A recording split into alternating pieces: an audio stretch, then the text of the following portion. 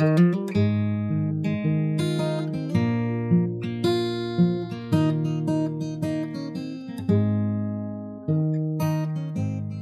everyone, after a long spell out, or that's how it seems, we're back on the Steve Perryman podcast with Tom and Howard, our usual Spurs friends, to help us along with their opinions.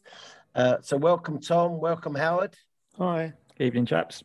How are you, Howard? How are you coping with being over 70 like Steve Perryman is? The one thing that keeps me going is knowing you're older. Howard, you'll never be able to overtake him. What a good quote. So I'm still waiting for our ladies to catch us up, but I suppose it's never quite going to happen. So I'm also told that tomorrow, when this comes out, remembering we do this about 7:30 on Monday evening, so bear that in mind with current news of the sales and signings, etc. Anyway, tomorrow is the Chinese Year of the Tiger, and that might get a mention later on. Hopefully we can bring one or two more Tigers in before the end of before 11 o'clock tonight, because I think that the Chelsea games proved that we lack men, and I thought we were too soft. And I think Rudiger sort of bullied us. He laughed at people trying to mark him from corners, etc., and normally gets closer to the ball than any of ours because of pure desire. I suppose as much as I don't like him, I would like him to have been in our team. So that says something, and reminds me of the Alan Ball story when he tapped me on the shoulder in the players' room after a London derby against our big rivals. And Alan said to me when I turned around, "You don't like me, do you?" I said, "Not really, Alan." He said, "You would if you played with me." And I think that's about right. So, how do we see the... so we've signed 2 players, chaps, is that right? Yeah. So far. Any opinions on those 2 players? Do you know anything about them? I have some Swedish friends who have told me about the Kulusevski. I know nothing about Bentancur. Yep. So any opinions? Howard, for instance? No, I gather that one of them is a winger. The Swedish guy is a winger.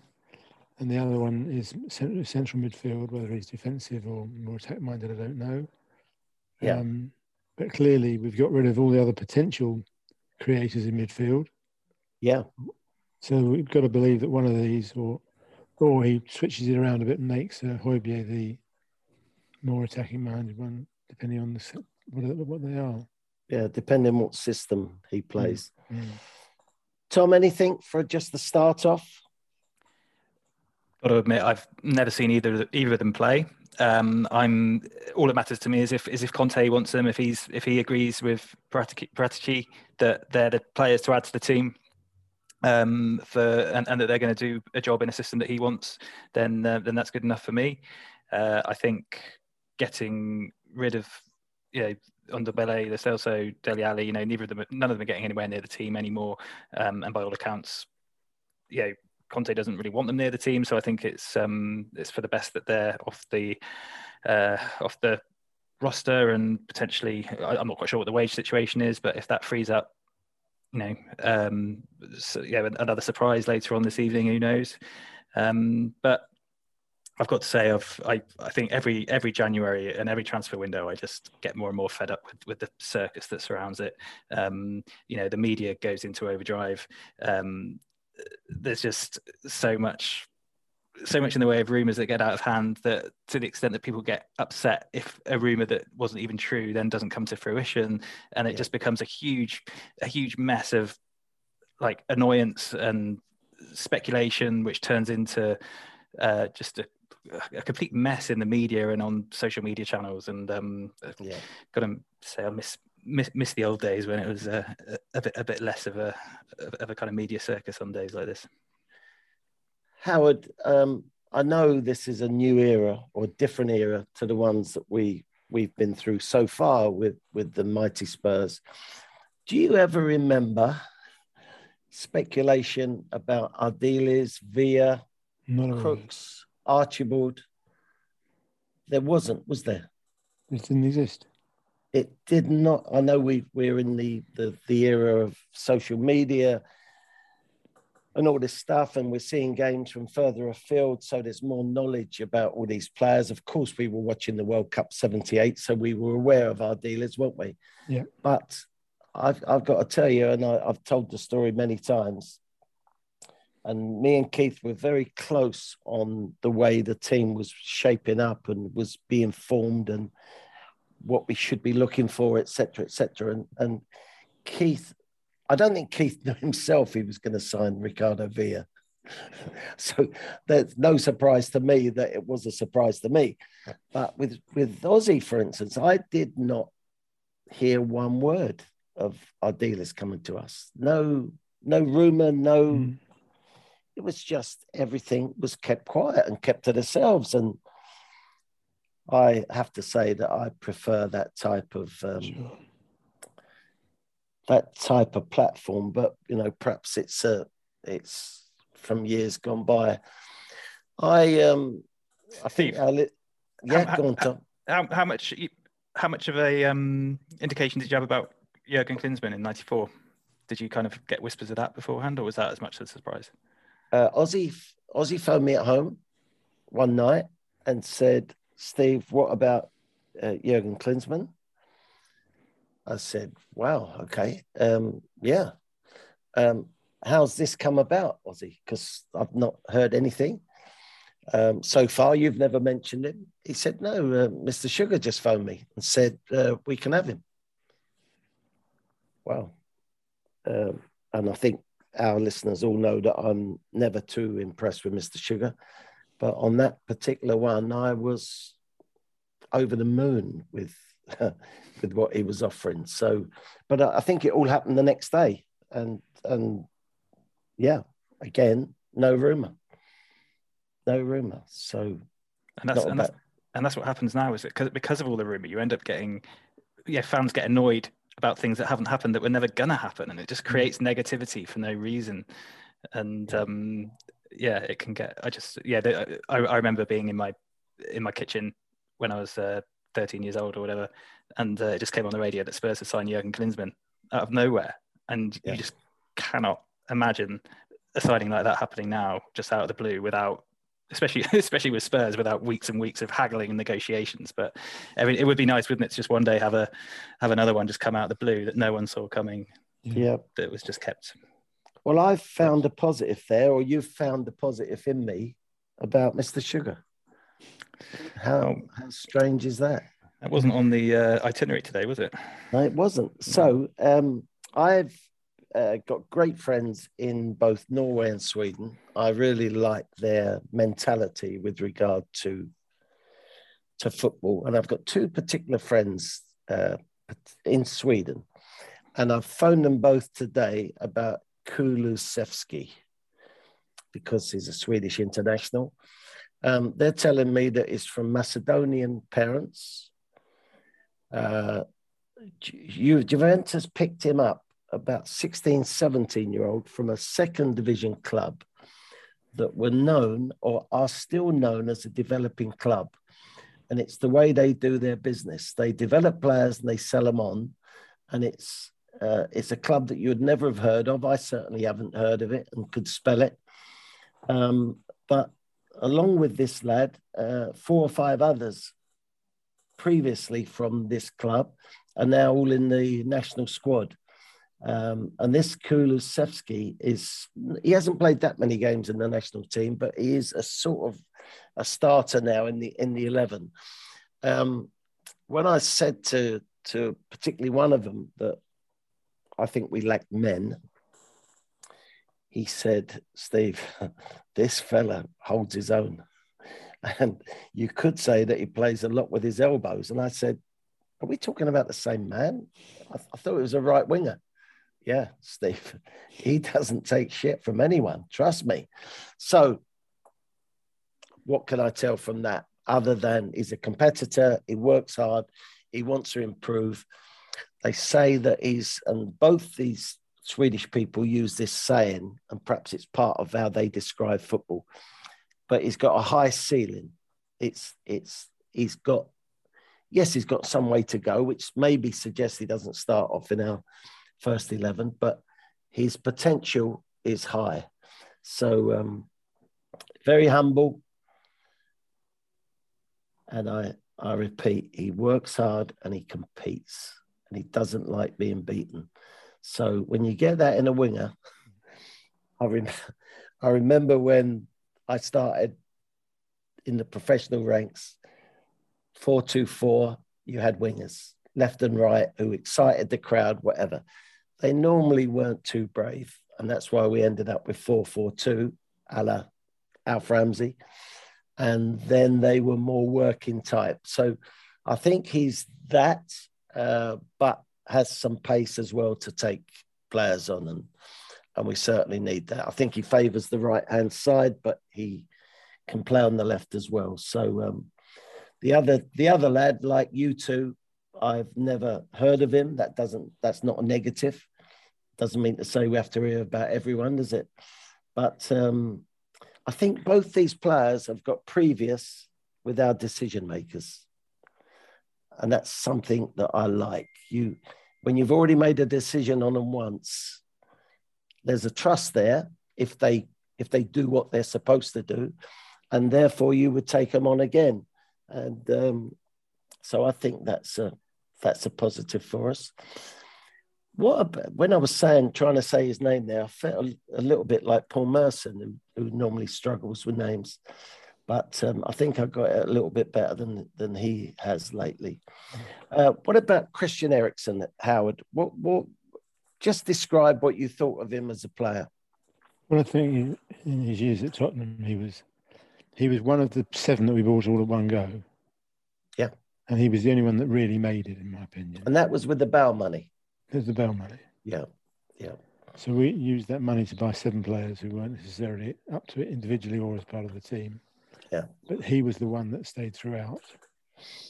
And he was clearly the playmaker. And when we got to the Champions League final and all the good things under Mauricio Pochettino, that was beyond that time. And that was our nearest to success. Yeah. Some people say that Christian was responsible for a lot of the Dele Alli good stuff. Absolutely. That he could pick him out. He could pick his runs out and serviced his runs. And if you're servicing Dele Alli's runs, you're also servicing Harry Kane, for instance. Yeah. So I was actually disappointed when he left. Was you, Tom? Sure. Yeah, I mean, I could see it coming. I think the whole start of the season, of the 2019-2020 season, felt a bit strange. Anyway, it was after we obviously lost the Champions League final in the summer, and it was going to be felt like a bit of the beginning of an end of an era anyway. And there was all this talk that Eriksen and Vertonghen weren't getting on or something, and one of them had a black eye. But you could tell that his heart wasn't quite in it after that. But I think he was always one of. Yeah, he was always one of. He was definitely the best player out of the Bale money when we sold Elvis and bought the Beatles, or however they like to say it. Although it ended up being we sold Elvis and bought McFly. But apart from Eriksen and Lamella, of course. But I think he's one of those players who Tottenham fans probably didn't realise what they had until he went. When you look at the lack of creativity in the team since he left, it's quite clear how much he did to keep the ball ticking over, to keep play moving, similar to Modric. And I think going back to the Chelsea game, every single time we play Chelsea in this horrible little series we've had against them, I think it's been just clear how much better on the ball they are than us. That their players just seem much more comfortable on the ball in the way that Eriksen used to be for us, and the way they're able to kind of like knock it around. And our tactics didn't help, but I just want to see players at Spurs who are just comfortable on the ball again and just can do the basics right. And if these two new chaps can, if Conte's chosen them because of their ability on the ball as well as their what they're able to being able to handle themselves and things like that, then that's good enough for me, because I just think we've currently got players who the ball just seems to bounce off a bit, and you just want to see us start controlling the game in the midfield again. And Eriksen was certainly one who helped us do that. Yeah, he did have a quality about him, didn't he? With the free kicks and corners and stuff like that. I suppose we'll never know, and why should we know, actually? There's certain things you shouldn't ever know from the outside, and we're all outsiders, however much people think I'm not. I'm an outsider. But of course, Conte signed Christian Eriksen in Italy, didn't he? I'm not sure how their relationship was or whatever. And of course, this is not 100% signing, is it? Because he signed to the end of the season for Brentford. 6 months. Yeah. So of course, they're having a look at each other, and maybe Conte is or wasn't up for that, or someone close to this podcast believes that Christian Eriksen didn't trust Levy as such. Now, again, I don't know whether that's right or wrong, but it's got a feeling, a little bit of a feeling of a slap round that the Spurs faces for him not to have been involved with Spurs in some level of talking. But again, without actual knowledge, that may have happened, and it was a non-starter. But yeah, where do you think Howard Dele Alli's gone wrong since the heights of being in the first 11 for the England team? Yep. I think we all pretty much feel the same way. He doesn't seem like a bad boy as such, but he's obviously done a few bits and pieces, which is normally a 19-year-old sort of money he's got at the time. But his football career seems to have gone backwards from that point. Yeah. And there's no... They've tried playing him on a number of 10 occasions. They've tried playing him behind the front two. They've moved him around a bit, but his whole attitude seems to be pretty negative. Yeah. I keep hearing that Pochettino sort of loved him, and managers since haven't loved him. Yeah. You actually love a play. I use the word love, but actually the word is trust. And Pochettino was entitled to trust him with what he was delivering on the pitch, wasn't he? Yeah. And you've maybe suggested off the pitch he's not been quite right. But when someone is producing on the pitch, that's the biggest reason of all, to trust them. And could be a reason why managers since him haven't trusted him. I always think back to my time, and I know we're all different characters, and I'm definitely not putting myself in Dele Alli's bracket of scoring goals or creating goals a lot of the time for himself as well, not just supplied to him. But Aubameyang, who the talk about today is whether he's Barcelona or not, and having just signed a long contract with Arsenal, it quickly evaporated into rows and problems. But I'm not sure if I'm quite right to put these things together, but I was a player that played either in short sleeves or my sleeves rolled up. Probably twice or three times in my career, my long career at Spurs, I decided, maybe because it was cold or whatever reason, I'm going to play with my sleeves rolled down. Having looked at it afterwards, that suggested I was not right in my mind. And of course, I was a competitive player and needed to wear shin pads in that particular era. But certain days I said, and again, only two or three times, I said, I'm not going to wear shin pads today. Again, looking back, my mind could not have been right on the game, because the sleeves or the shin pads or whatever, you're not thinking football, you're thinking probably how you look. And I just get this feeling with Dele lately, and Aubameyang with all the colours in their hairs and this sort of stuff. I just think that the focus is away from the performance. It's more on how they look. And okay, if I'm right, what I'm saying about myself, I might be right about those two, that they've gone wayward, and it's being shown up by how they're trying to look. Any opinion on that, Tom?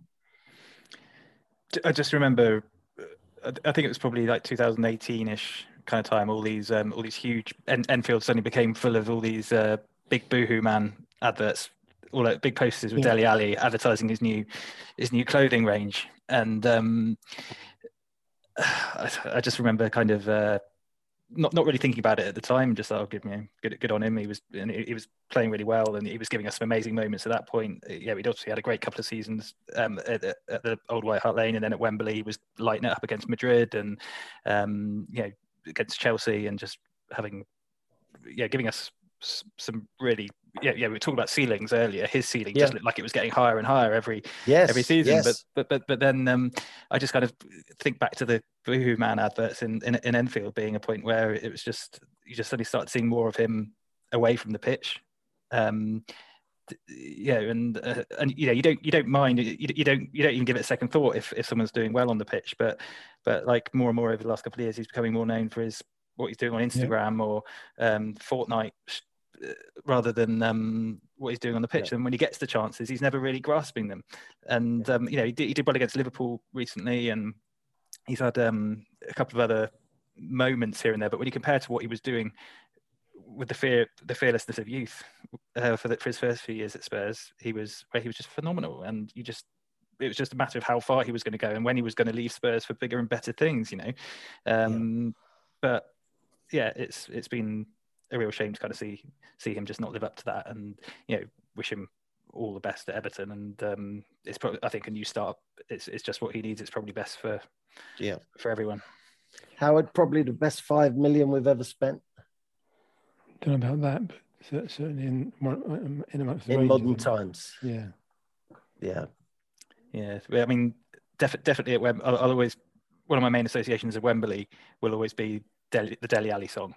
It was just sang over and over again at top volume. And even when the new stadium opened as well, it was one of the first songs that echoed around the bowl. We've got Ali, and we haven't heard it in a long time since. And it's a shame. But he was absolutely brilliant for us for 3 years, and I think he will go down in Spurs folklore. Yeah, I know we're talking again about a different era, but you mentioned it earlier on, Jurgen Klinsmann. One of the main talking points people ever had with me about Jurgen, other than his game, was, have you seen the car he drives? Beetle, wasn't it? This VW Beetle that was so beaten up. And but he was humble enough to be able to carry that off. He didn't need to show himself. He didn't need to have colour in his hair, whatever. He did it on the pitch.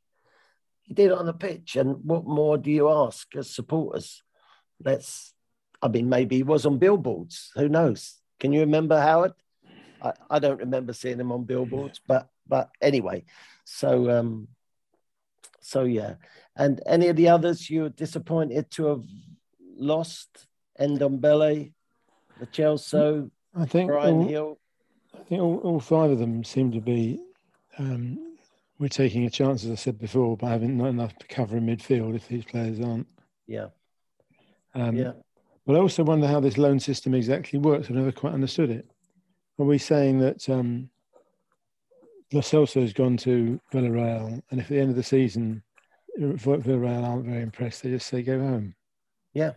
And he's back on our books. That's how it works. So although they're going for an allotted time for them to impress the club that they're going to. Yeah. And if they don't impress, they're coming back.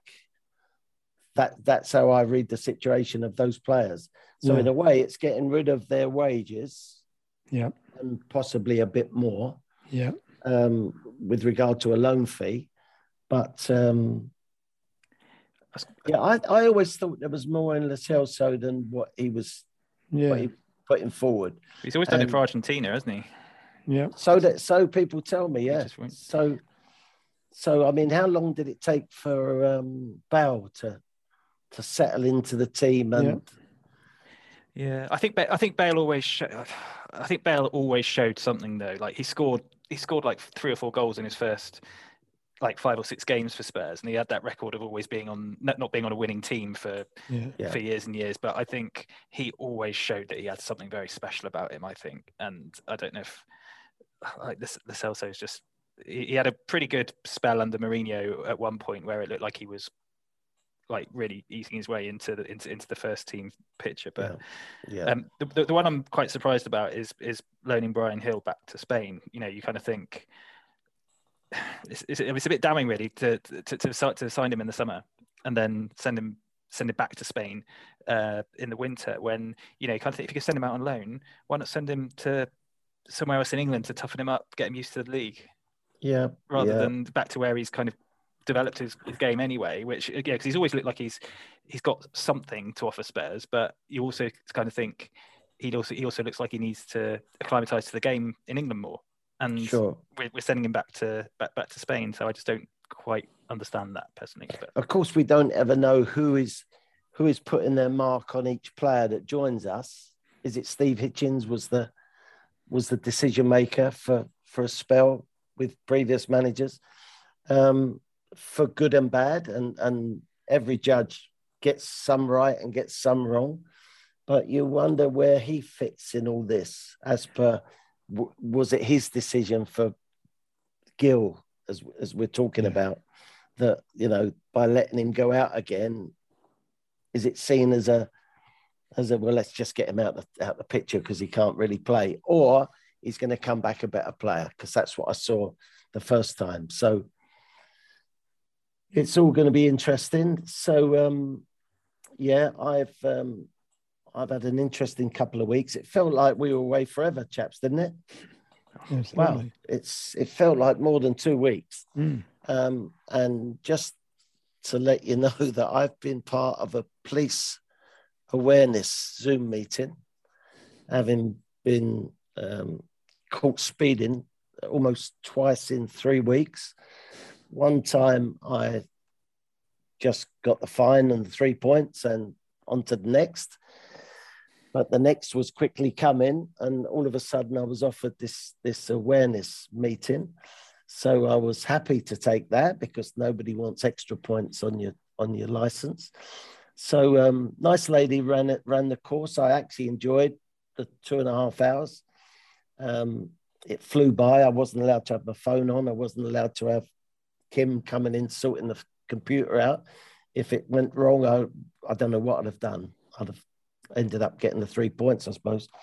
But yeah, so they clock you in, and then your screen goes blank until they clock the other people in. I think there was about 15 people in the meeting. And then they come back with us all on screen. And I was asked first to, okay, the first thing we're going to do is we're going to introduce ourselves and tell everyone where you live. So I said, Steve Perryman, and I'm from Wiltshire. And everyone else just gave their first name and where they're from. So it was like I was sort of boasting. And then later on, within a question about speeds, I answered 70 to one question, and everyone else answered 50 or 40 or whatever. And then one clever dick said, he's probably got a bigger car than us. Anyway, very close to the end, the lady said, is there any comments from anyone? And another chap said, when I tell my mates I've been on a Zoom course with Steve Perryman, they won't believe me. And I thought that was a time that I needed to tell them all, okay, right. I only said my full name because I was first. I didn't quite hear the question properly, as you all did when you just gave your first name. So that's my reasoning. So anyway, I think I've learned something that will only be sorted out by my not continuing to speed. I'm doing less miles than ever now.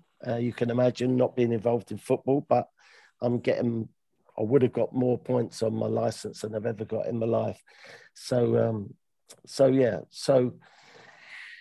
So I spoke about us being the Navy Blues brothers last podcast. Are we feeling blue in the Chinese Year of the Tiger, Howard? You feeling okay? Feeling okay, but I'd be happier. I was making notes of what we're going to talk about today, and I came across the debut in 2001 of Sergei Rebrov. And I remember that very clearly because everybody raved about he was the best player in Europe and he was this, that, and the other. And he came and he first of all failed. Was it with you? No, George Graham, wasn't it? George Graham. Yeah, not with us. That wasn't our fault. Yeah, that one. No.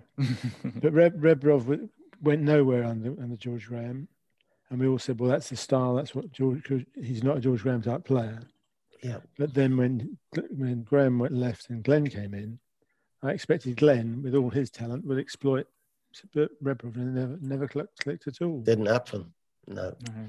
But I remember his debut, Howard, because we played Ipswich on the opening day of the season, and Rebrov hit the crossbar with an outside of the boot curler from the edge of the box, and it was just like, and I just thought, oh yeah, he's living up to, he's going to be amazing, going to be amazing, and then just nothing really ever happened, did it? And I think people were saying he was like because some people were saying that he was like he was the one who made Shevchenko what he was in that partnership. He fed Shevchenko. He was the one. And then afterwards became clear that I think there's some song about him being the Andrew Ridgeley of the Shevchenko and was he partnership. But yeah. And what about Mido? Mido in his early, it wasn't his first game, was it? He scored twice. His first game against Portsmouth. Yeah. Wow. Yeah, and Andy Reid made his debut on that game as well. Because that was a January where we signed Dawson, Reid, and Mido. Yeah, he was bit cult hero status. Maybe he's left with. And have I got it wrong? Did he score 4 goals or 2 goals on his debut? Yeah, he got 2. 2, okay. 2 on his debut, I was getting phone calls saying this is the best centre forward we've ever seen at Tottenham. Yeah. Well. Just let's slow down. Just give it a few games, a couple of months, please, and then not good enough. And what about Soldado? So there was another one. Same thing again. Yeah. It's almost it's there's more to it than just being a good player or a bad player. I think you've got to fit in. You've got to, Ozzy still lives in Hertfordshire. Yeah. That suggested that he was ready to fit in somewhere. And in life and in the game and in the team, in the community, if you like. Ozzy's still in the community, isn't he? Being an ambassador to the club. Yeah. So it all takes on a whole new concept of settling players in. And of course, working in Japan, I was very aware of that. Ozzy signed Taffy Bowen for us. And very quickly they fell out, and you were thousands of miles away from home with your family, move your kids into a new school and different school and using different language. And wow, that takes a bit of dealing with, and fair play to Taffy. He up and left after about 4 months and signed for Charlton and helped to get them promoted. So that was a very good sort of parting of the ways, if you know what I mean. And I didn't quite understand why Ozzy fell out with him, not in life, but in a football way, and for whatever reason didn't trust him. And we come back to that same thing of trust, don't we? So another day, another dollar, another podcast finished. Thank you as ever for listening. I think hopefully we're all hoping that we sign somebody that's going to wet our whistle for the future games of this season. We've got a game against Brighton coming up, FA Cup tie, which always excites me. Hopefully does you too. But thanks for listening. Thanks, Tom. Thanks, Howard. Thanks for all your backup staff behind you, family and wives and all that stuff. But great to see you again, and let's not be so long next time. See you soon. Up the Spurs. Bye-bye. Bye.